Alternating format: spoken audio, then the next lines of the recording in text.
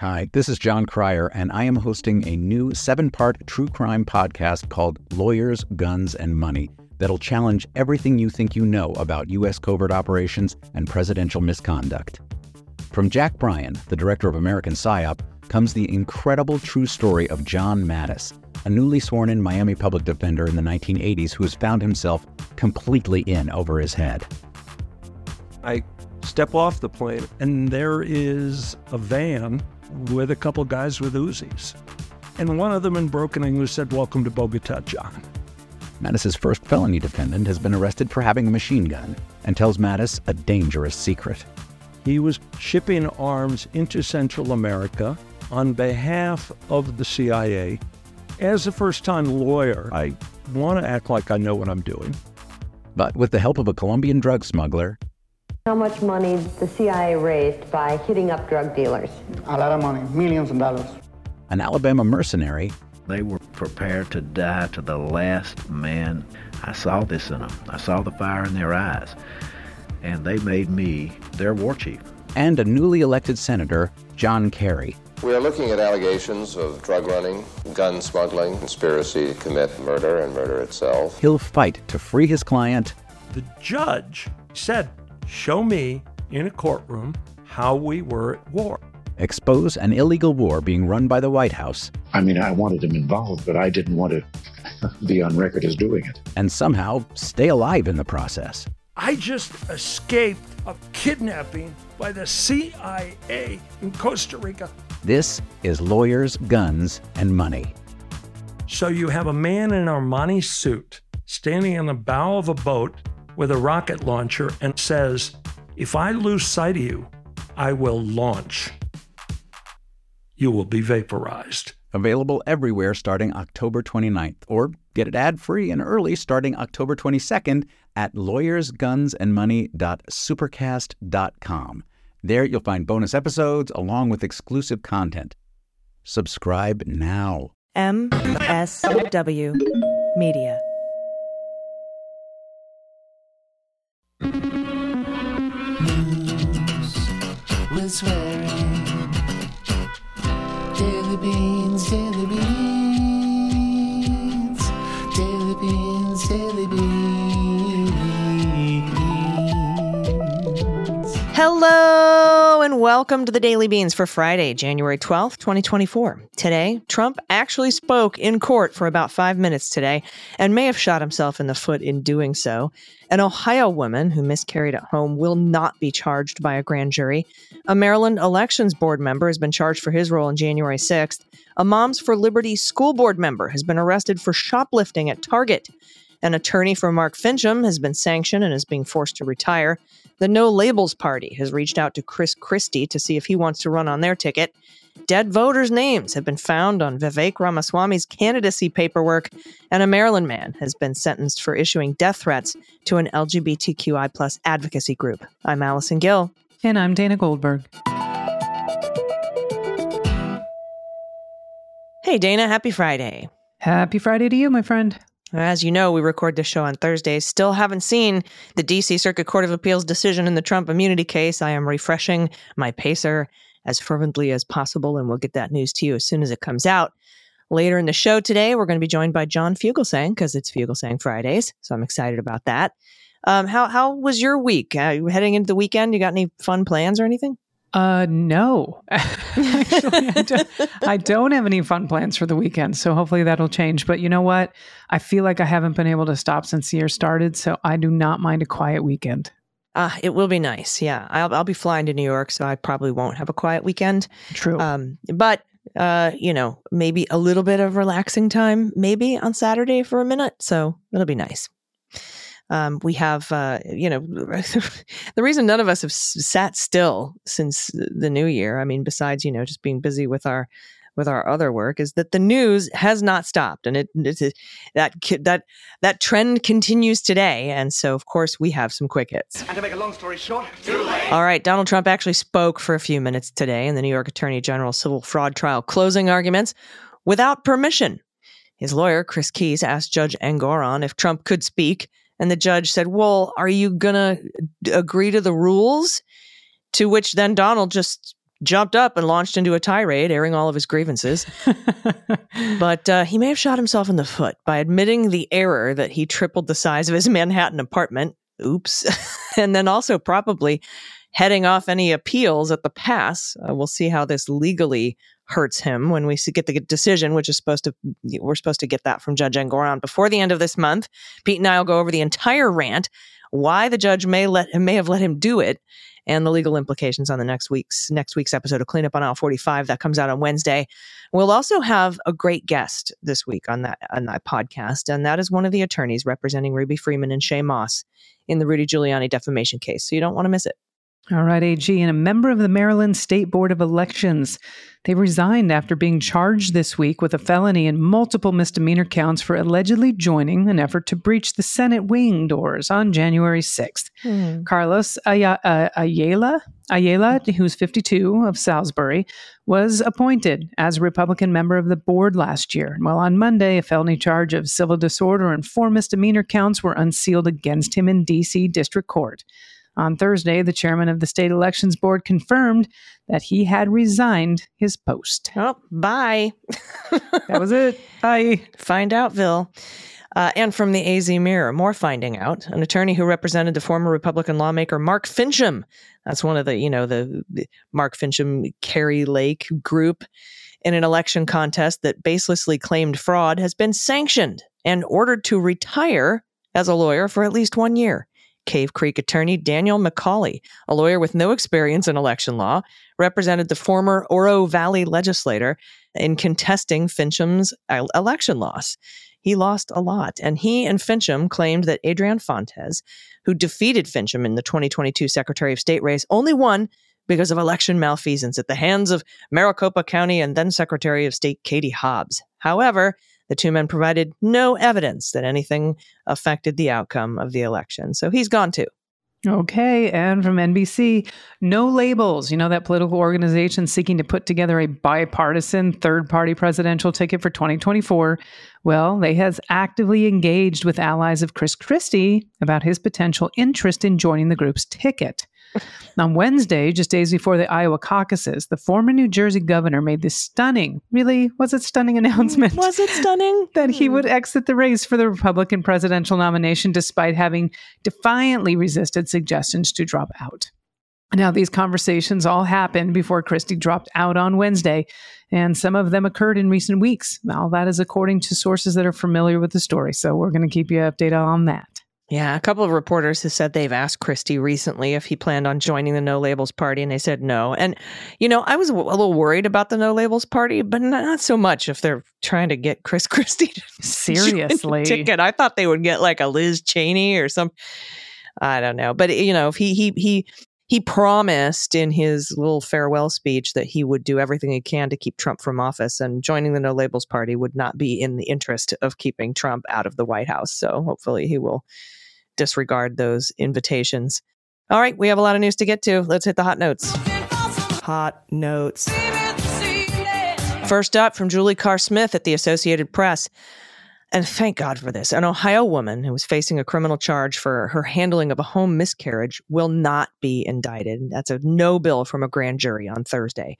The Trumbull County Prosecutor's Office said the grand jurors declined to return an indictment for abuse of a corpse against Brittany Watts, 34-year-old woman of Warren, Ohio, resolving a case that had sparked national attention for its implications for pregnant women as states across the country hash out new laws governing reproductive health care access. A municipal judge had found probable cause to bind over Watts's case. That was after a city prosecutor said she miscarried, flushed, and then scooped out the toilet and left the house, leaving a 22-week-old fetus lodged in the pipes. Her attorney told the judge that Watts had no criminal record and was being demonized for something that goes on every day. An autopsy determined the fetus died in utero and identified no recent injuries, unquote. Watts had visited Mercy Health St. Joseph's Hospital, a Catholic facility in working-class Warren, about 60 miles southeast of Cleveland. Twice she visited there in the days leading up to her miscarriage. Her doctor had told her she was carrying a non-viable fetus and to have her labor induced or risk significant risk of death. And that's according to records of her case. Due to delays at the hospital and other complications, legal, her attorney said she left each time without being treated. After she miscarried, she tried to go to a hair appointment, but friends sent her to the hospital instead, and a nurse called 911 to report a previously pregnant patient had returned, recording the babies in the backyard. The call launched a police investigation that led to the eventual charge against Watts, but now she has been cleared of wrongdoing by a grand jury of her peers who returned no bill, no indictment. They're not going to charge her with a crime. Good. Thank you so much, AG. And this is the one that you're going to file under stunning hypocrisy, but not really. This is from John Russell at LGBTQ Nation. Well, a Moms for Liberty backed school board member in Tennessee resigned this week after she was arrested for shoplifting from her local Target. I'm only surprised it wasn't the Walmart. According to multiple local news outlets, 43-year-old Carrie Blair was a little over a year into her first term on Collierville School Board after being elected in November of 2022 when she abruptly resigned on Tuesday, citing, and I quote, personal family reasons. Apparently, they don't like when she steals either. Blair was arrested on January 5th and charged with 7 counts of theft of property. Local ABC affiliate WATN reports that she was caught on security camera skip scanning items at the self-checkout at her local Target store in Collierville, Tennessee on seven separate occasions between November 25th and December 20th. That's according to Los Angeles Blade, and the stolen items ranged in price from $63 to $140, and they totaled $728 and about 61 cents. Now, Collierville police launched an investigation on December 27th, leading to Blair's arrest last week, and she was released on a $75,000 bond. That's a lot more than $728, I'll tell you that. Target reportedly intends to push for prosecution of the thefts. Notably, anti-LGBTQ plus conservatives have called for boycotts of the retailer over its pride merchandise and LGBTQ plus themed holiday items. Now, in a statement posted to Facebook on Wednesday, Collierville Schools said that school board chairman Wright Cox received notice of Blair's resignation on Tuesday. And from the statement, it said Chairman Cox wishes to express his thanks for Miss Blair's service to the community, except that stealing part, and her commitment to the public education in Collierville. After rapidly growing in prominence over the last couple of years, this right-wing organization that falsely characterizes LGBTQ plus inclusion in education as grooming and sexualization. Well, they have faced multiple scandals in recent months. In November, it was revealed that the group's Philadelphia chapter had hired convicted sex offender Philip Fisher Jr. to handle, get ready for this, its religious outreach. Oh, God. In 2011, Fisher was indicted on 12 counts of sexual assault and sexual abuse for allegedly sexually abusing a 14-year-old boy. He pleaded guilty in 2012 to 1 count of aggravated criminal sexual abuse of a minor between the ages of 13 and 17. Just That's the guy they hired for religious outreach. Yep. Okay. Then early last month, one of the group's co-founders, we've been talking about this for months. That's Bridget Ziegler. She's the one that quietly, they removed her from her position as the director of the school board leadership program at the Leadership Institute after her husband, that guy, the Florida Republican chair, Christian Ziegler, was accused of sexual assault by a woman with whom they both had sexual involvement. And the Sarasota School Board, of which Bridget Ziegler serves, they also voted unanimously for her to resign. These scandals follow notable losses, by the way, for the group in school board races across the country this past November. So they're losing their seats. It's a lot. So NRA and Moms for Liberty going the way of the dodo. Good. And we found some voter fraud. Check this out from Sky Palma at Raw Story. Rhode Island election officials found dead people's names on nomination papers submitted by conservative presidential hopeful Vivek Ramaswamy. That's according to the Boston Globe on Thursday. According to the Warwick Board of Canvassers, several deceased voters were found on Ramaswamy's nomination papers. It also said it invalidated the unusually high number of signatures on his nomination papers. Quote, the Board of Elections asked for local boards of canvassers to be extra vigilant and to notify them if they see patterns of fraudulent signatures.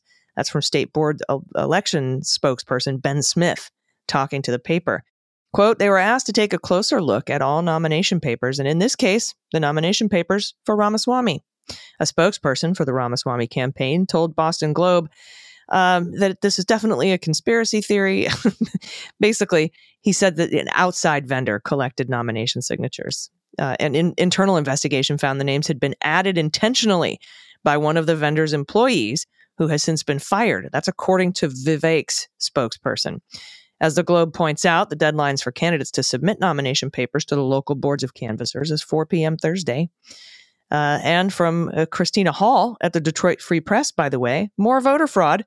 2 former Republican gubernatorial candidates and a political consultant were among the witnesses at a preliminary exam on Wednesday for a trio charged in connection with fraudulent nominating petition signatures that resulted in the disqualification of 5 Republican candidates for governor in 2022. Former Detroit Police Chief James Craig and Donna Brandenburg, who were running for governor, and political consultant John Yaub, who owns Strategic National, were among 9 witnesses called by prosecutors with the Michigan Attorney General's office during the day-long exam. Go Dana Nessel. Sean Wilmoth, 36, and his wife Jamie were both from Warren, and Willie Reed, 38 of Florida, appeared in 37th District Court in Warren, each facing more than 24 charges for the first day of their exam. Testimony resumes Thursday afternoon, is expected to go into Friday before Judge John Chimura. State prosecutors filed charges in June.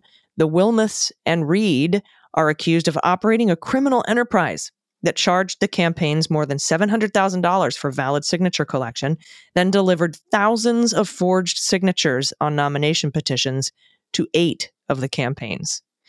Sean Wilmoth and Reed face 27 counts, while Wilmoth is charged with 25.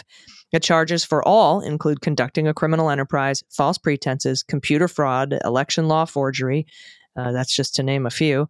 Sean Wilmoth and Reed also face larceny by conversion charges, accused of theft from the gubernatorial campaign of Ryan Kelly.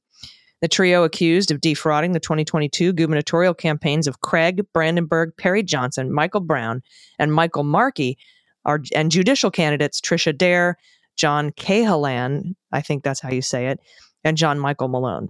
The forgeries were detected by the Michigan Bureau of Elections, and it was determined the campaigns of Craig, Brandenburg, Johnson, Brown, Markey, Dare, and Malone had not actually met the qualifications to appear on the ballot. The Michigan Department of State referred the matter to the Attorney General's office in June of 2022, and here we are.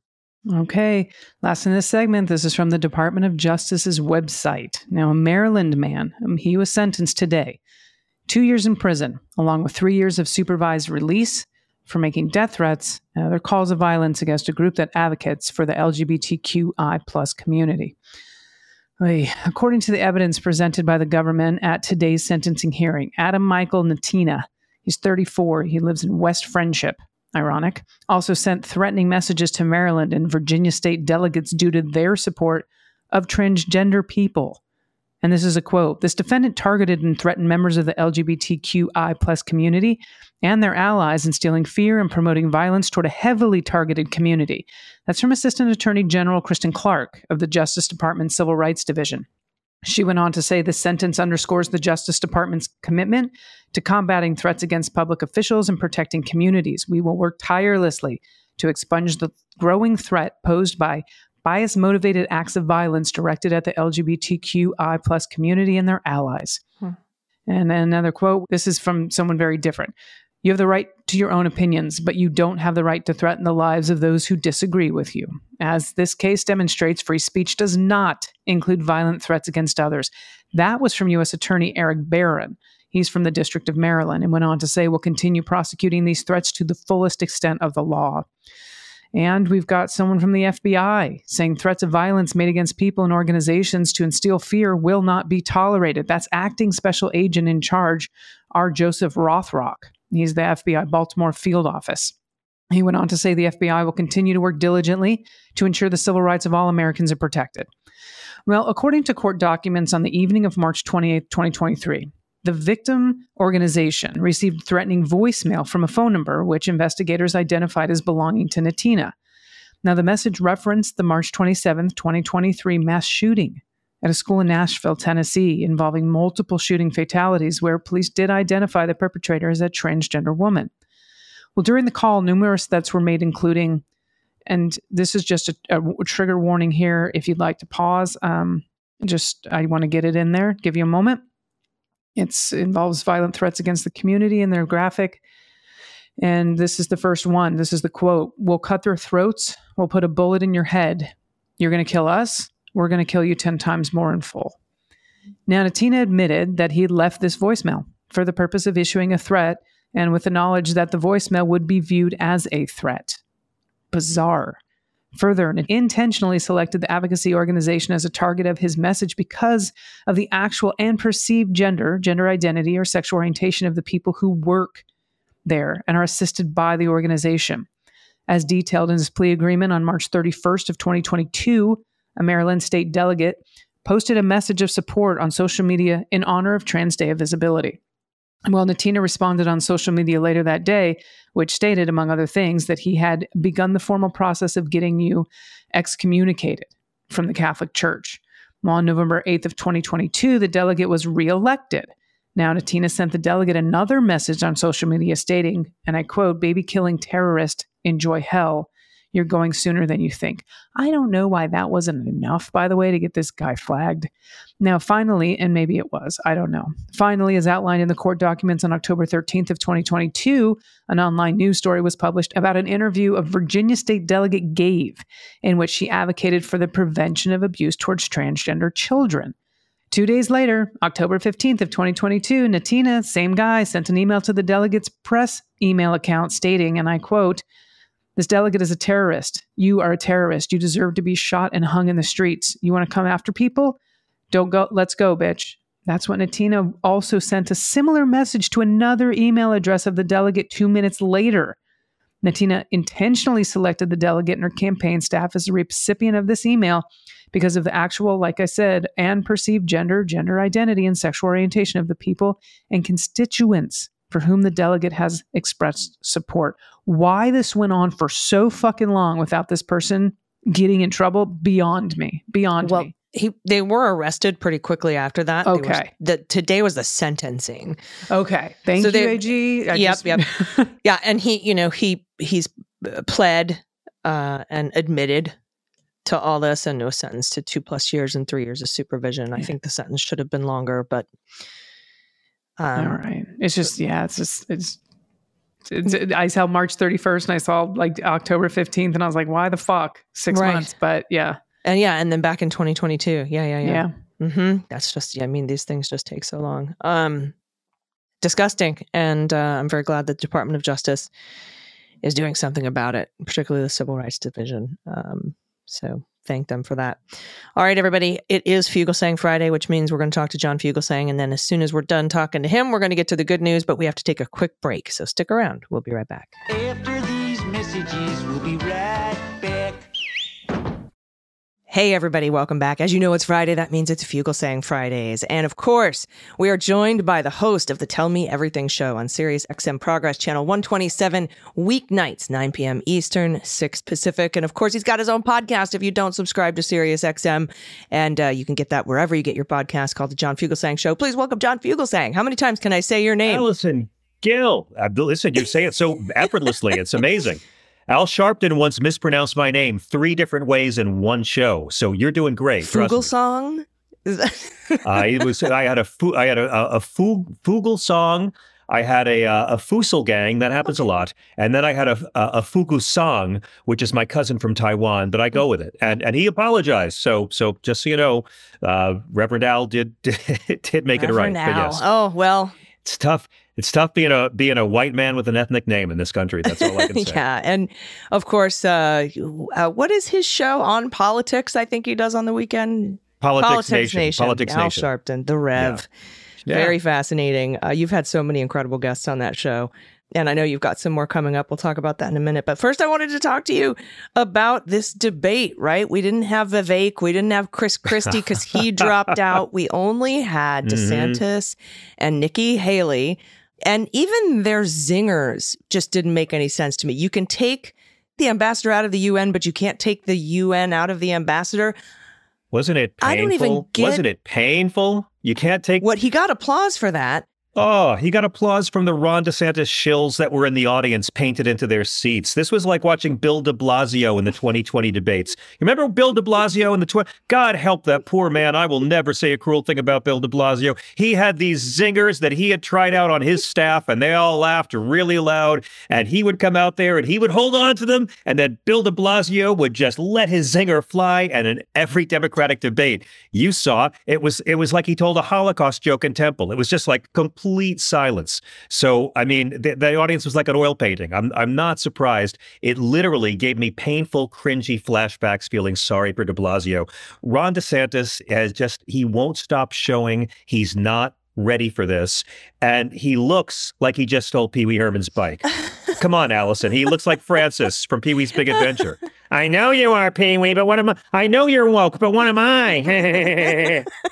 Wait, I want to recreate the bathtub scene in my mind. And I think the thing that surprised me the most, well, not really, actually, was Dana Bash and Jake Tapper just asking these questions, softball questions, based in non-reality. Now, I mean, some of them were okay, but like, but there was no fact checking in real time. I'm not sure why not, but you're not sure why not?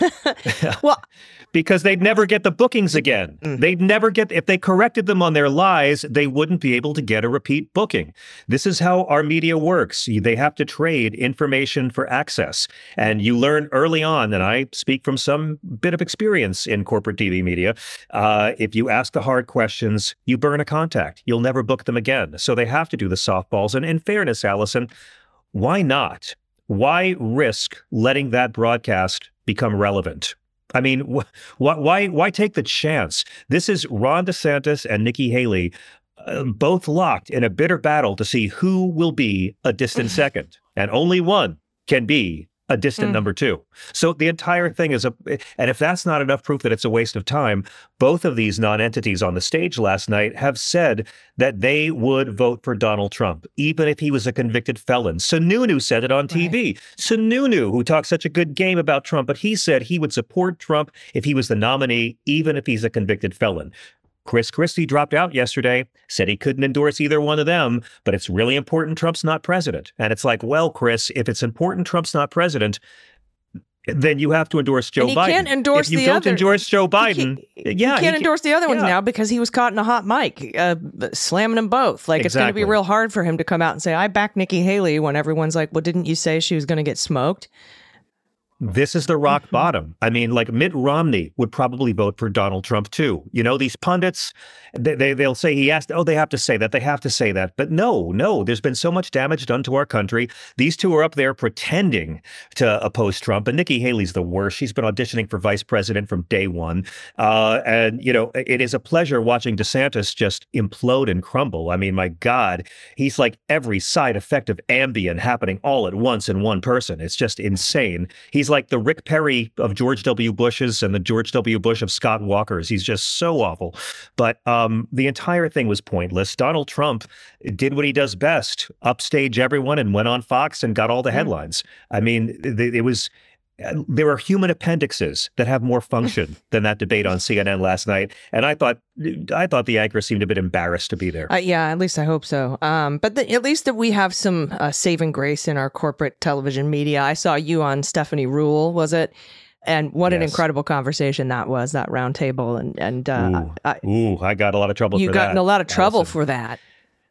Ooh, the death threats I've gotten from good Christian folk. Yeah, it was a primetime year in review show Stephanie Rule did right before Christmas, and they normally say who's the MVP of the week, but this time they were like, who do you want to leave behind? And I said, I want to leave behind the Christian nationalists. I want to leave behind the fundamentalists, all these flock fleecing fraud Pharisees. That's what my book is about. My book is called Separation of Church and Hate, and it's how to call out these frauds, and even for atheists. And let me just tell you, there's some Christians out there who just eat, drink, and sleep hate. And man, I got a lot of love from people and a lot of lovely retweets. But whoa, if you actually try to engage these people on what's in this Bible they pretend to follow, they will show you how much they don't follow it. Yeah, that's for sure. But I thought it was a wonderful conversation. And so I'm so grateful. Thank you. Much love to Stephanie Rule. Also, the one thing that both Nikki Haley and Ron DeSantis said that I was like, I'm on board with that, was that Trump's immunity argument, that he can have SEAL Team 6 assassinate a political enemy and have total immunity unless he's, impeached and convicted by the Senate. They both said that's a ridiculous argument. And I was like, all right, well, at least there's that. And that was pretty much the only thing I walked away from that debate with, was like, okay, well, I can get behind that. I agree with that, because that immunity hearing was absolutely devastating to Donald Trump's Wasn't case. it amazing? Wasn't it amazing? I mean, this is their legal argument. Imagine how much Donald Trump paid an impeachment lawyer to say, you can't impeach a man who's left office. You have the courts do that. And now he's paying a court lawyer to say, you can't use the courts. You should have impeached him. I mean, the founders, you see, the founding fathers really wanted us to have a president who was above the law because they secretly missed having a king. And that's the argument they're making. If you're debating this with a Trump supporter, I don't think you should say, could Donald Trump send SEAL Team 6 to kill his opponent and then threaten to kill senators so they won't impeach him? You got to say, could Joe Biden send SEAL Team 6 to kill Donald Trump and then threaten the lives of senators so they couldn't impeach him? Because that's the argument they're making. The same people with this hand who want to impeach Joe Biden for crimes in office while he was vice president are saying if the president's got an R after his name, he can't commit crimes. This party, Allison, has gone from I am not a crook to a crook is not a crook. Right. Yeah. And as I've said multiple times on the show and on Twitter, I've read all the filings. He's not arguing that he's innocent of the crimes. He's arguing that he's above the law. That these are not they're crimes for anybody else except for him. Now you're getting it. There you go. Very good. You. I mean, he's saying that this is all part of his official duties. I'm pretty sure making fake electors and asking a Secretary of State to find 11,000 votes is not an official duty. And I'm pretty sure that's not an investigation into election fraud either. No, SCOTUS has said multiple times that presidents, executives have no business administering, overseeing anything that has to do with elections. Those belong to the states. They said it in Sandlin. They said it in Moore v. Harper, the one we were all worried about that would give the power to the state legislatures to overrule the voters. They've said it in Mazars. They've said it multiple times in multiple rulings. I don't know that the Supreme Court's even going to hear this case now that Judge Pan has boiled down his argument to simply in the impeachment clause, in the double jeopardy impeachment clause. Masterful. So masterful. We're going to talk about that in detail on Jack this weekend. And then, we get to more Christian nationalists with Mike Johnson, who is now, not going to do he's trying to pull the rug out from under the continuing resolution that was going to be set. They couldn't even vote on a rule. The Republicans, the MAGA Republicans, 12 of them in the House, tanked that. They can't get anything done. They aren't there to govern anyway. And then, of course, yesterday we had incredible hearing where Hunter Biden showed up and says, I'm ready to testify publicly like Comer asked me to. What a week. And then right before Marjorie Taylor Greene gets her chance to speak, I love this, that Hunter Biden stood up, walked out, said, we're going to go give a statement out front of the building, and brought all the press with him. That's right. Beautiful. And good for him, by the way. Good for him. Look, my attitude about Hunter Biden is go ahead and prosecute him. If he broke the law, throw him in a deep, dark hole. It's nice to not be in a cult. So I'm cheering for the guy. What he did was beautiful. Switch the genders. If it had been a male congressman who showed naked photos of any woman in the world on national television, why would that woman have to subject herself to sitting there and listening to that mediocre male congressman talk? I mean, exactly right. I was standing up cheering for Hunter Biden. I hope he sues all of them. And if he's guilty, I hope he goes to jail. But it's really nice knowing how much the Republican Party cares about tax evasion, taking bribes from foreign governments, and not properly registering guns. I know those are the three issues they care most about this decade. And Trump kind of threw the House Republicans under the bus in his little town hall when he said, I took $8 million from foreign governments. I don't work for free. I was like, wow, you just on the payroll. Completely ripped the only argument that they possibly had for going after Hunter Biden's dad paying for his truck, to say, okay, well, now your the guy who is using you, House Republicans, as a de facto attorney law firm to defend him in a public setting, because you can't do it in the DOJ. You can't lie to the DOJ and you can't lie to the courts. So here you are lying in Congress. So he had a secret Chinese bank account, took $7 million in pay from 20 different countries, working for other governments while he was our president. 2 years. And Jimmy Carter had to give up a peanut farm. Jimmy Carter gave up a peanut farm. Ben Franklin gave up a snuff box. Mm-hmm. They could have impeached Donald Trump 1 minute into his inaugural address in 2017 for violating the emoluments clause, both domestic and foreign. But again, this is a Republican Party. They don't care about the Constitution. They don't care about the Bible. They don't care about illegal immigration. They don't care about abortion. They don't care about trans kids playing sports. They care about power, and they will exploit, use, or say anything to get it. But they don't care about any of these things. And by the way, you're right about Trump, but you left off the fact that he threw the nation under the bus because he's really, really rooting for a crash in our economy before this November, so he doesn't have to be Herbert Hoover. Guess what, bro? Herbert Hoover deported 1 million Mexicans. Herbert Hoover had a stupid trade war with tariffs that hurt our economy, but Herbert Hoover only had 11 million lost jobs. You had 22 million, Trump. Herbert Hoover doesn't want to be you. Yeah, flip the script. Right. One last thing, and this is off topic kind of off topic, but I wanted to ask you, our resident expert in all things religion. The Pope this week is condemning surrogacy, which is weird to me because I'm pretty sure Mary was a surrogate, but I'm not sure. Fill me in. Well, I hear this argument a lot. I don't actually think Mary was a surrogate. I like the joke, but I don't think she was. I think I do appreciate the humor, but Mary was an unwed pregnant teenager who found a nice guy willing to raise the baby as his own. But Mary was a mom. She raised the baby as her own. Let's just say the biological wasn't around. So it's awkward because recently Pope Francis has been so awesome on so many things, right? I mean, he approved priests blessing same-sex couples. He's been terrific on Israel and Hamas, amazing on migration, amazing on the climate crisis. And, the best thing about Joe Biden is who hates him.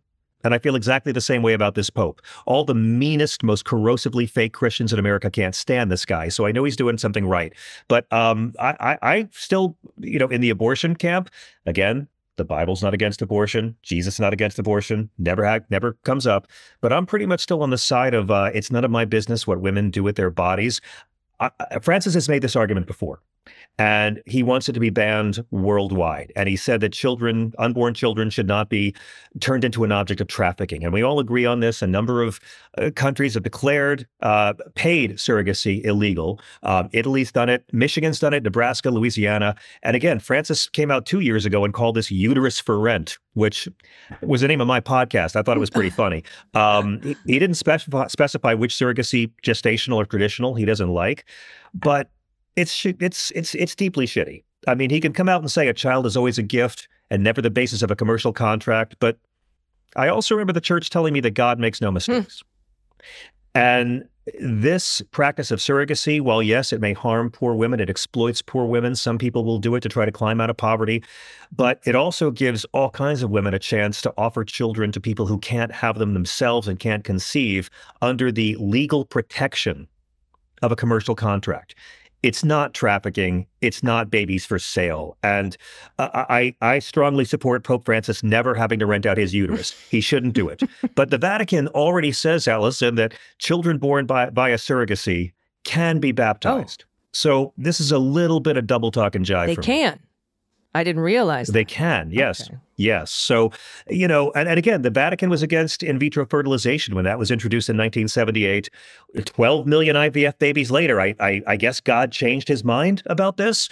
But, it's just, this is the same church taking on human trafficking when this church literally sold Irish babies to Christians in the UK and the US for decades from the Magdalena laundries. So this is another example of, Frances, I appreciate how you feel about this, but maybe look at your own house first. That's always kind of what it boils down to. And, I disagree as well, but I will say he's a far cry better than the last pope. So Oh, he's terrific, and I love him, and he's just so right on so many things. But make up your mind, Frances. Are women incubators or are they not? Come on, come down on one team on this. Come down. Pick a side, my friend. Pick a side. All right. Well, thank you so much, my friend, for joining me today and every Friday on the Beans for Fugelsang Fridays. Thank you, Allison Gill. Oh, you're the best. Thanks for doing a great show that I love and that makes me feel smarter and more moral every week. I appreciate that. Right back at you. Speaking of that show, it's called Tell Me Everything. It's on Sirius XM Progress, channel 127, every weeknight, 9 p.m. Eastern, 6 Pacific. And if you don't have Sirius, you can listen to him at the John Fugelsang Show, wherever you get your podcasts. My friend, John Fugelsang, thank you again for joining me today. Allison, thank you. And the only difference between Jim Jordan and Mike Johnson is that Mike Johnson has access to a sports coat. That's it. They're the same. Access. It's sports coat access that makes all the difference. It's just the access is all we're talking about. Just access. Thank you, my friend. Everybody, stick around. We'll be right back with the good news. Everybody, welcome back. It's time for the good news. Who likes good news, everyone? Then good news, everyone.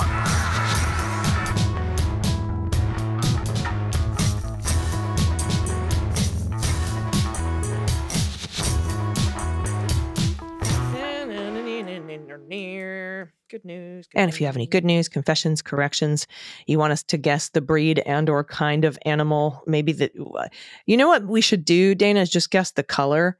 I think that animal's black. The animal, but you have to send a photo in. I think we might actually be able to get those correct. Anything you want to send us there, if you have a shout out to a loved one or yourself or your small business or a small business in your community that you want to give a shout out to. If you don't have pod pet tax to pay us, you can always send an adoptable pet in your area, and we'll see if we can help get that little fella adopted. What else? Dissertation, theses, titles, frog orgies, baby photos, happy places, anything at all. Would-be stories. I love would-be stories. Send those in to us at dailybeanspod.com and click on contact. All right, first up, names for naming animals from Terry. Here's a suggestion for the Name That Animal series to the tune of Don't You Forget About Me is Can You Identify Me? Thank you for making me laugh and helping keep me sane. George says, I've got the collective name for your animal ID creature feature, To Construe Who's Who in the Zoo Review. Ah, that's very nice. P.S. I never had a clue you two knew knew such a slew. Thank you.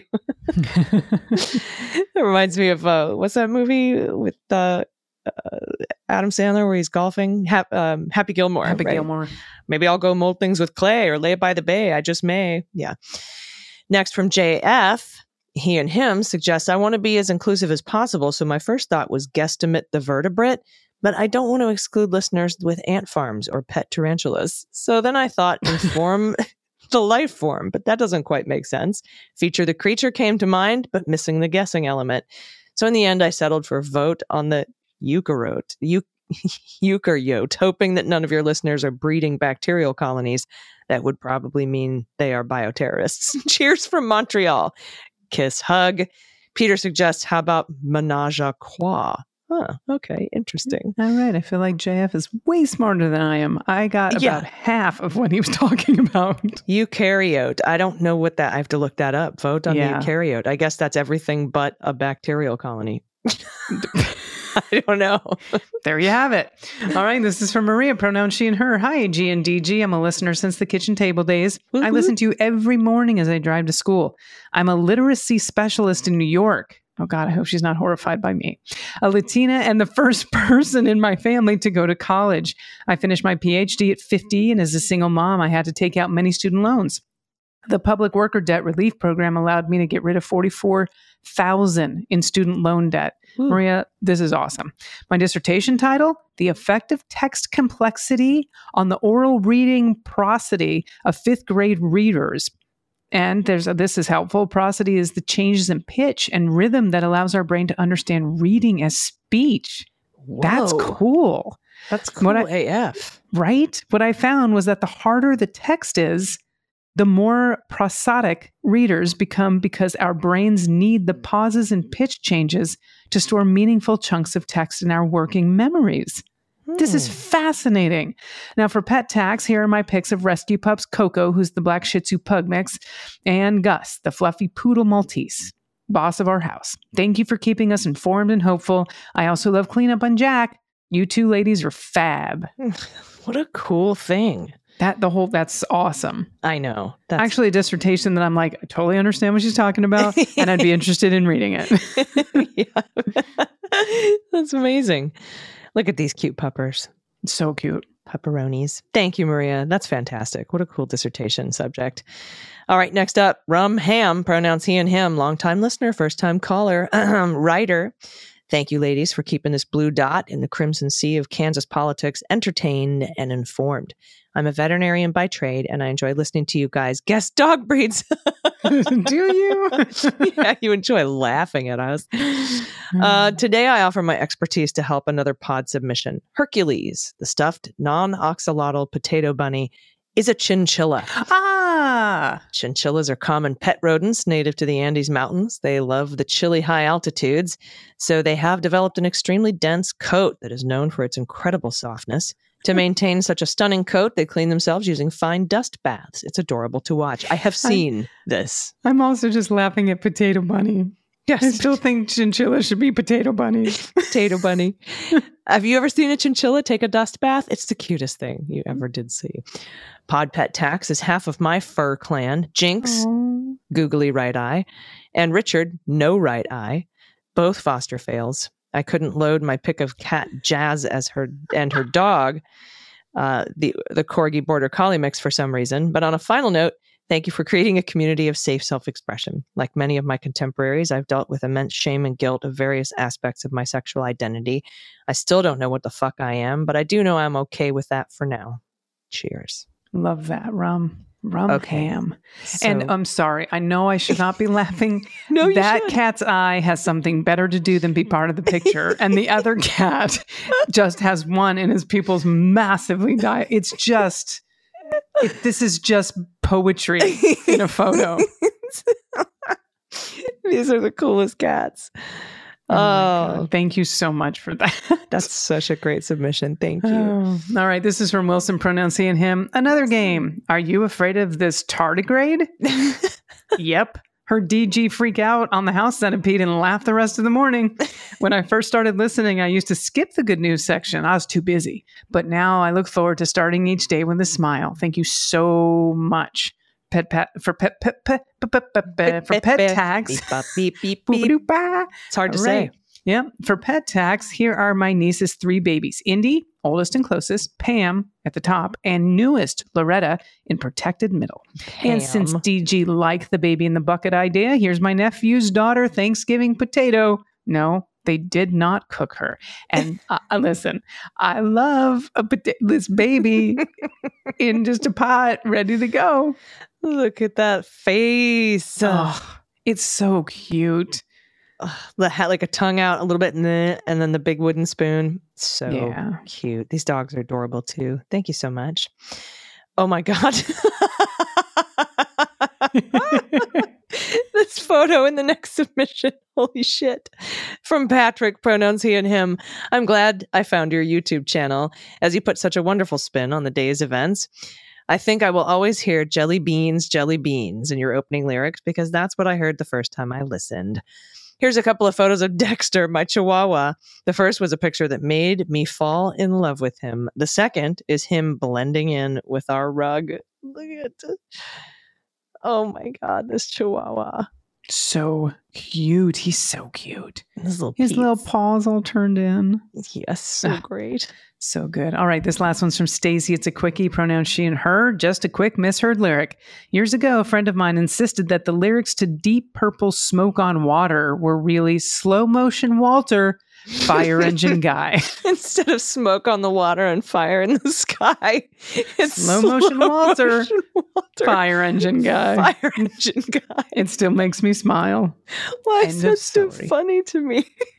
Oh God, you're giggly today. Slow motion Walter, fire engine guy. That's so goofy and fantastic and perfect. Thank you, Stacy. And thank you to all of you for sending in your good news this Friday afternoon. No Patreon meetup today for happy hour, but we will be probably maybe having one in Manhattan live. So check your inbox there. I don't know. The RSVPs might be closed by the time you hear this episode. But anyway, thank you so much for being a patron. If you want to become one, patreon.com/MillerSheWrote. We really, really appreciate everything that you do for us. You make this show possible. You help with all of our production and our crew and everything that we do behind the scenes. So we couldn't do it without you. Thanks for supporting independent journalism. Do you have any final thoughts today, my friend? I do, AG. If there's anyone new listening to the pod, or maybe someone missed my announcements of my shows, or maybe they stopped early on the podcast and they didn't this time, I've got some comedy shows coming up in addition to my galas. So I've got 2 in Florida. The first one is January 28th. It's a Sunday, and that's at the Tampa Funny Bone. It used to be the Improv, Tampa Funny Bone. It's a matinee at 4 p.m. You can get tickets on my website. The second one is actually going to be in Bend, Oregon. If you're in Central Oregon, anywhere near there, Portland, Eugene, Bend, I hope that you will come in. It's a massive ski week. It's an LGBTQ plus and allies, but I'm doing a comedy show Friday night, March 8th. Again, you can get solo tickets to my show on my website. And then the third one is going to be my birthday, and that's April 12th. I'm going to be in Fort Lauderdale, Florida at the Sunshine Cathedral. And so if you're in the Fort Lauderdale area, I would love for you to come spend my birthday with me. Tickets are again on my website. And then, of course, you can attend many of the HRC galas or the Lambda Legal galas or the Child Rescue Coalition galas that I'll be doing. And those are also going to be linked on my website. So I hope to see some of the Beans family on the road. Yeah. And if you're in DC and a patron on April 20th, Dana will be there with us having our little meet and greet and the thank you to all of our patrons with we're going to treat you to dinner and drinks and cocktails and mocktails and all that stuff. And that is, of course, pending, a gala coming up because, we know that you have to definitely make those a priority. But so far, so good. So far, so good. Be there. So that's on 4/20. Sweet. All right, everybody. I hope you have a wonderful weekend. I will be traveling, but you will still get, I promise, you will still get the episode of Jack on Sunday. Patrons may not get the weekly Beans wrap up. I'll do my best to make that happen. The cleanup bonus for patrons of that podcast, that is already recorded in the can. You will get that as well. So I look forward to you being able to hear those things. So everybody have a wonderful weekend. We'll be back in your ears Monday. Until then, please take care of yourselves, take care of each other, take care of the planet, take care of your mental health, take care of your family. Vote blue over Q. And take everyone you know with you. I've been AG. And I've been DG. And them's the Beans. The Daily Beans is written and executive produced by Allison Gill with additional research and reporting by Dana Goldberg. Sound design and editing is by Desiree McFarlane, with art and web design by Joelle Reeder with Moxie Design Studios. Music for The Daily Beans is written and performed by They Might Be Giants, and the show is a proud member of the MSW Media Network, a collection of creator-owned podcasts dedicated to news, politics, and justice. For more information, please visit mswmedia.com. MSW Media. Hi, this is John Cryer, and I am hosting a new 7-part true crime podcast called Lawyers, Guns, and Money that'll challenge everything you think you know about U.S. covert operations and presidential misconduct. From Jack Bryan, the director of American PSYOP, comes the incredible true story of John Mattis, a newly sworn-in Miami public defender in the 1980s who has found himself completely in over his head. I step off the plane, and there is a van with a couple guys with Uzis. And one of them in broken English said, "Welcome to Bogota, John." Mattis's first felony defendant has been arrested for having a machine gun and tells Mattis a dangerous secret. He was shipping arms into Central America on behalf of the CIA. As a first-time lawyer, I want to act like I know what I'm doing. But with the help of a Colombian drug smuggler, How much money the CIA raised by hitting up drug dealers? A lot of money, millions of dollars. an Alabama mercenary, They were prepared to die to the last man. I saw this in them. I saw the fire in their eyes. And they made me their war chief. and a newly elected senator, John Kerry. We are looking at allegations of drug running, gun smuggling, conspiracy to commit murder and murder itself. He'll fight to free his client The judge said, "Show me in a courtroom how we were at war. Expose an illegal war being run by the White House. I mean, I wanted him involved, but I didn't want to be on record as doing it. And somehow stay alive in the process. I just escaped a kidnapping by the CIA in Costa Rica. This is Lawyers, Guns, and Money. So you have a man in an Armani suit standing in the bow of a boat with a rocket launcher and says, "If I lose sight of you, I will launch. You will be vaporized." Available everywhere starting October 29th, or get it ad-free and early starting October 22nd at lawyersgunsandmoney.supercast.com. There you'll find bonus episodes along with exclusive content. Subscribe now.